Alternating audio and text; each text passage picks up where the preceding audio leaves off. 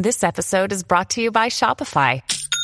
Forget the frustration of picking commerce platforms when you switch your business to Shopify, the global commerce platform that supercharges your selling wherever you sell. With Shopify, you'll harness the same intuitive features, trusted apps, and powerful analytics used by the world's leading brands. Sign up today for your $1 per month trial period at shopify.com/tech, all lowercase. That's shopify.com/tech.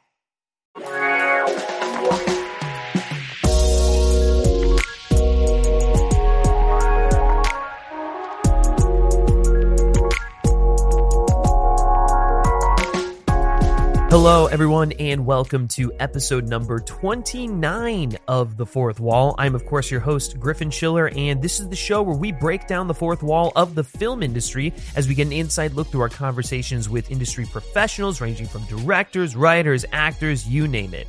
This show is, of course, part of the Playlist Podcast Network, where you can find the rest of our amazing film and television-centric catalog. We're talking shows like The Discourse, Be Real, Deep Focus, and so much more. Whatever your fix is, we definitely have you covered over there, so consider subscribing to the podcast feed. And today is finally the day. I am so thrilled to be able to bring you all my conversation with Pete Docter, Kemp Powers, and Dana Murray, talking about Pixar's latest film, Soul, which I have to say, right now is still my favorite film of the year. And I think it's going to be one that really resonates with people and hits them on an emotional level. In my opinion, it's everything they've been working towards as an animation studio. And so to be able to talk with the creative hive mind behind this film was just an absolute treat. If you thought Pixar's resume couldn't get any more impressive, Soul, the studio's upcoming release about passion, music, and a soul in training, will prove you wrong. That's no small task. After all, Pixar already boasts a repertoire of heavy hitters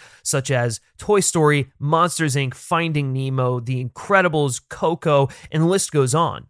The team at Pixar has shown beyond doubt their ability to tell great stories and to do so year in and year out. Pixar's diverse blend of creative minds produces an authenticity that rings true in real life. Playwright Kemp Powers, the co-director of Soul and writer of Regina King's directorial debut One Night in Miami, is a New York native. And he emphasized this authenticity in the context of the animated cityscape. So much of Joe's Borough of Queens came from Powers' own experience living in the city, specifically his commute into Manhattan and what certain streets would look like and how every corner and every block is different from the last. That kind of diversity and that attention to detail was so integral into bringing New York City to life. And so it makes Soul one of the best films to depict New York City ever. To also ensure a lifelike portrayal of the city, which would have to pass the scrutiny of a longtime New York City commuter such as Kemp Powers, the Pixar team brought in cinematographer Bradford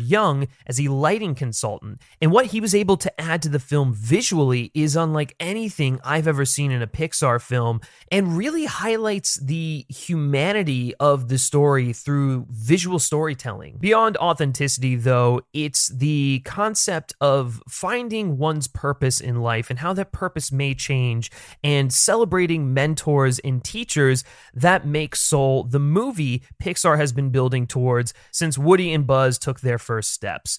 By inspecting a struggling musician's life purpose and connection to his true self, Pixar's latest aspires to a depth not often seen in animated films, specifically animated films geared towards the entire family. It takes chances in the same way Inside Out did in dealing with taboo emotion. It's daring in the same way Coco was in confronting death. So sure, in watching Soul when it's released on Christmas Day, you'll be engrossed in a story worthy of Pixar's record with endearing characters and really sharp comedy, but you'll also be challenged. You'll be made to think and feel, and you'll leave the film with a new perspective and maybe even a new purpose. And you think that's a tall order for Pixar?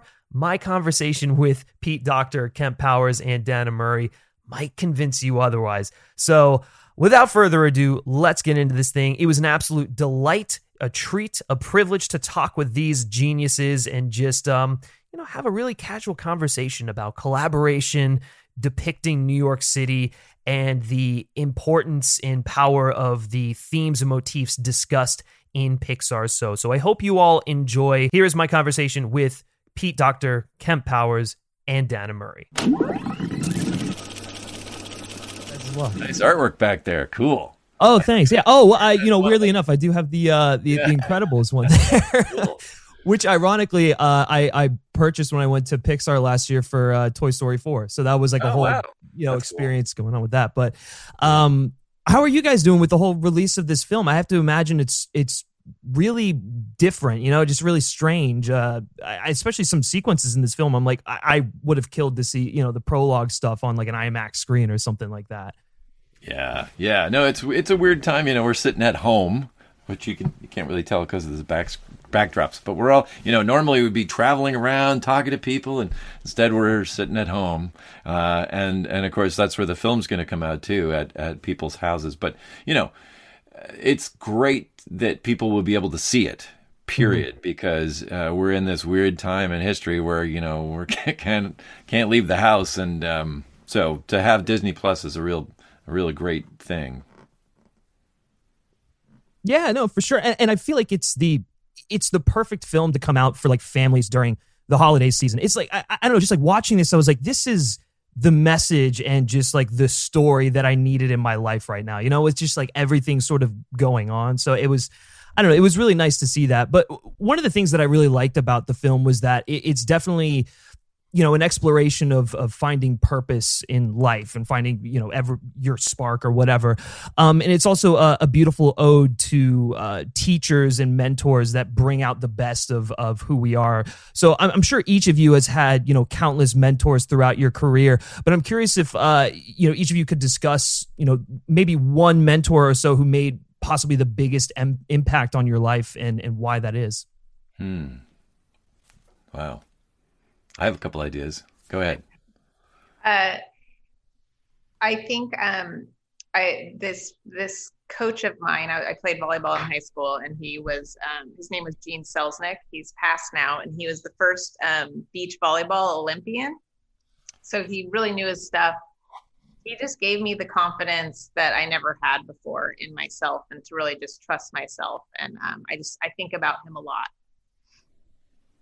For me, it's one key one I think would probably be my freshman year college English teacher, Heather Banks, just because my freshman year of college, I had no idea what I wanted to do with myself. And it was my essay writing 101 class where I wrote a piece, and she pulled me aside and just said, man, you're really, really a good writer. You should consider doing this like for a living. And I was like, well, what does that mean? And she kind of directed me to like walk across the street to the student newspaper of the Hilltop and kind of start writing as a journalist. And that kind of kicked off my journalism career for the next 17 years of my life.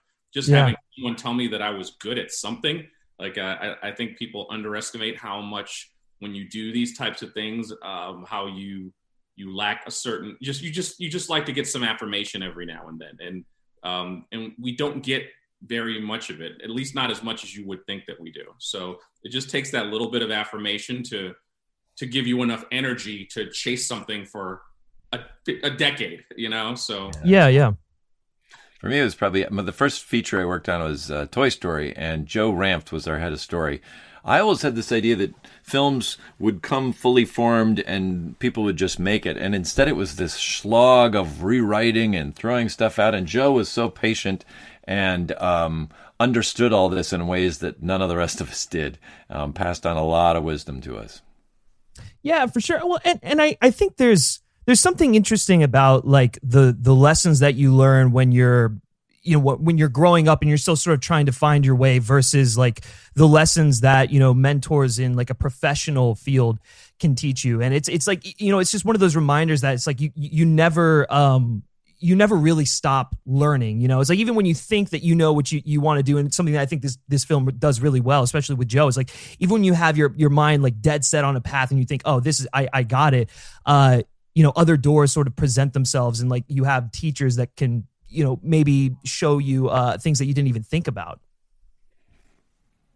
Yeah, absolutely. I think I also think you have to be willing to learn.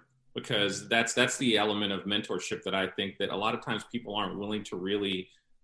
Some of the most important mentors in my profession, in my career, I've learned from them through osmosis almost, you know. I mean, I would count Pete as one of them. Pete's been a mentor just over the process of making this film.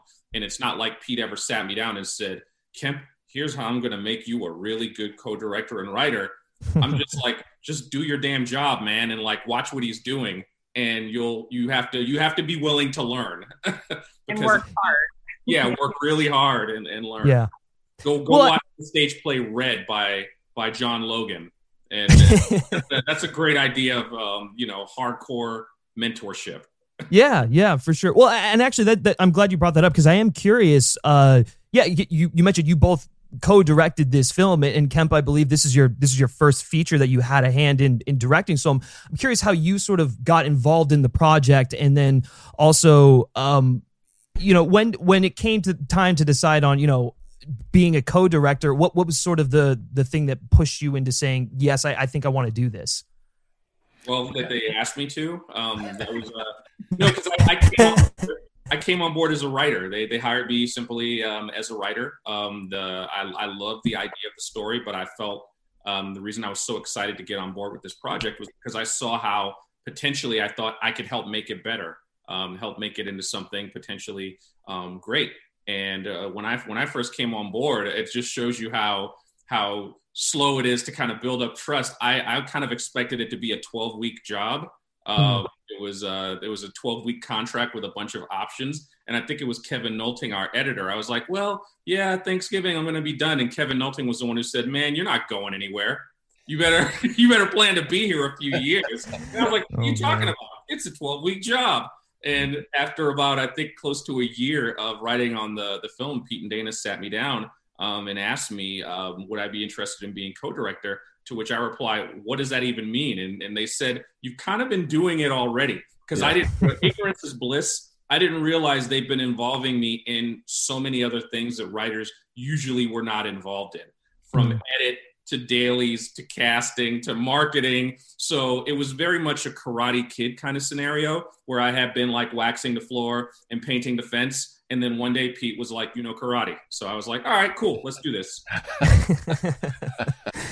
No, go ahead. It wasn't the intention at all. But Kemp he was involved in everything. Like, we would find him down in animation, working with the animators without us asking. And it quickly became obvious that we couldn't finish the film without him. And so it kind of just was this natural fit. Yeah, well, that's one of the things that I really love about the filmmaking process at Pixar. Sort of just like the more I learn about it, like, yes, there are directors, but it really is the definition of a true collaborative effort. Like you said, like Kemp, you'll be working with the animators or whatnot, and it might not be something that you thought you would be doing, but it is like, they start to see what you're capable of, and then you're lo and behold, you're a co-director on the film.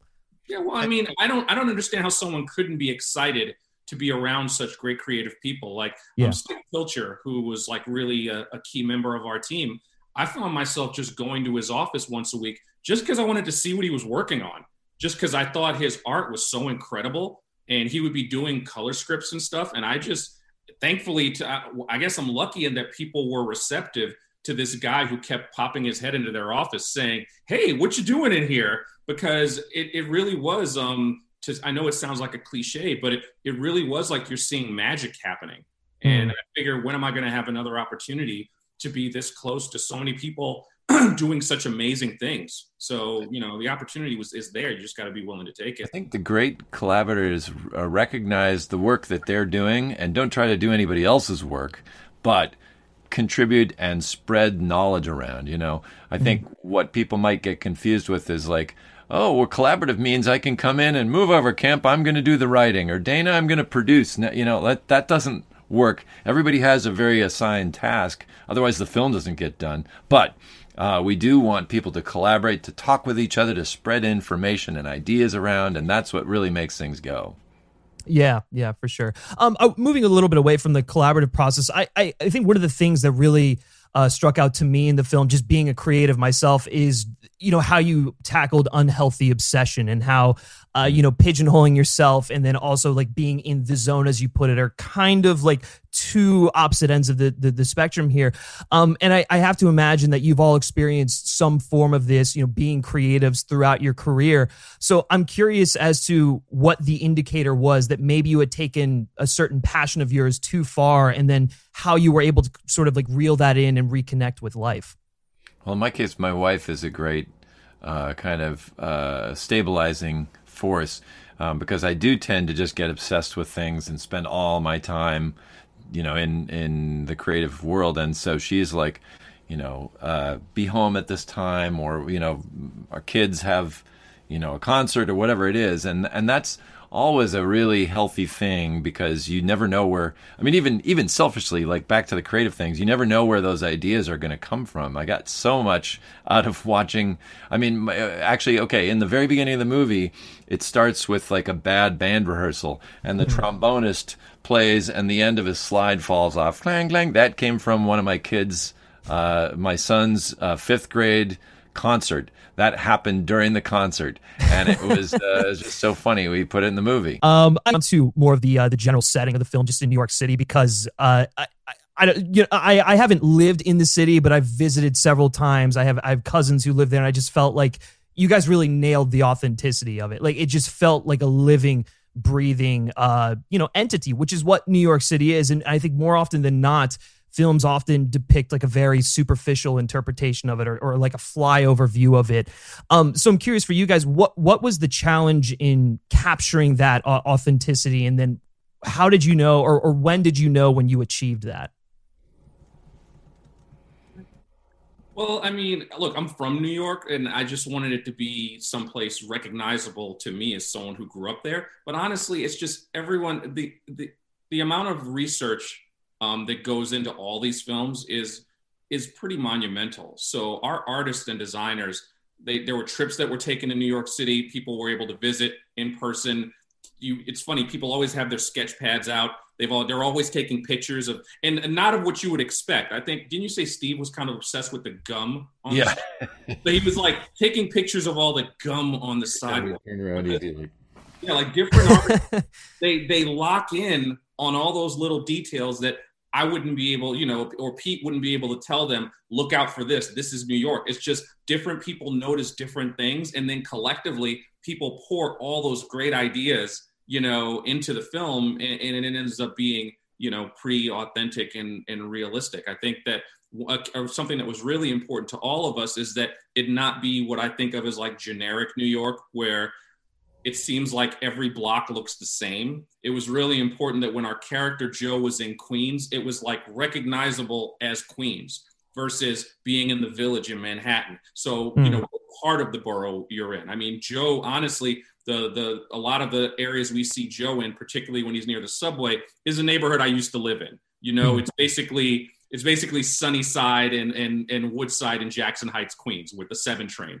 So I just know that so well that when it starts feeling like what I recognize on my own commute into the office, that left turn the 7 train takes behind the Silver Cup Studios sign. Like, these are all like things in your from like being a regular commuter, and Pixar does such a great job with its artists of getting all that detail in there.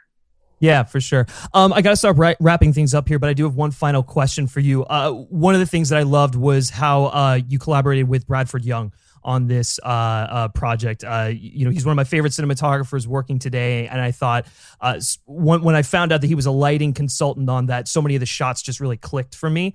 So I'm curious if you could talk about what ideas he brought to the table that assisted in the look of the film, and then what value you get out of working with like a DP like him who has worked on a physical film set, in an animation studio.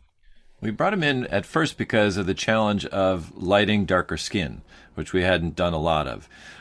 And he could speak to this much more intelligently than I can, but he has such far-reaching ideas about lighting. It's not just like, hey, this is a dark room. It's an economic statement. that if you can afford to live in this or that kind of house, it's going to reflect in the way the lighting works around you. And so he brought what I would have thought of as sort of a craft level thing into the art of the storytelling and deep statements about it. So he just such an intelligent, very thought-provoking ideas that he brought forward. And Ian McGibbon, who is our director of photography, really partnered with him to bring a lot of those ideas into the film. Sort of single-point lighting, much darker kind of overall values on the screen than maybe you're used to in some of our films. He's one of a great number of amazing collaborators that I think really helped us take this film to another level. Yeah, for sure. Well, thank you all so much for your time. I really appreciate it. Absolutely love the film. It is like, I'm not just saying this. It truly is, I think, some of your finest work as an animation studio. So really kudos to you guys. Thank you very much. Well, there you have it, guys. That was my conversation with Pete Docter, Kemp Powers, and Dana Murray. Really such a fun, great, insightful conversation. I love these guys, and I really love being able to talk with these geniuses at Pixar. There's just something so fascinating and inspirational about the way they make movies, and it's why they've been so successful at it for decades, and it's why no one is really doing what they are. And so I hope you all be taken back by the emotions of it, how impressive of a feat it is, and how heartwarming, comforting, and important the message is in there. Aside from it being just an absolutely gorgeous film with really cool concepts and whatnot. But like I said, Soul hits Disney Plus on December 25th, Christmas Day. Don't miss it. It's my favorite film of the year. If you want to give me a great Christmas present, it would be watching that film. But the most important thing is, guys, we want to hear from you all, and we want to know what your favorite Pixar film is down in the comment section of wherever you're listening to this episode. Be sure, as always, to subscribe to the Playlist Podcast Network so you don't miss out on another episode of The Fourth Wall and the rest of our amazing film and television-centric catalog over there. Whatever your fix is, we definitely have you covered. So consider subscribing to the podcast feed. And if you want to go to the extra step and you really want to make my day, give me another great Christmas present, it would be amazing if you left us a rating and a review, as it greatly helps the show out, helps us get noticed, and it allows me to know what you're all loving and what you want to see more of. So this is my final episode of The Fourth Wall for 2020. It's been a great year conducting amazing interviews with incredible talents. You know, for as much as 2020 has really been this absolute shitstorm and it's been really difficult for a lot of people, myself included, these conversations always brought about a nice escape.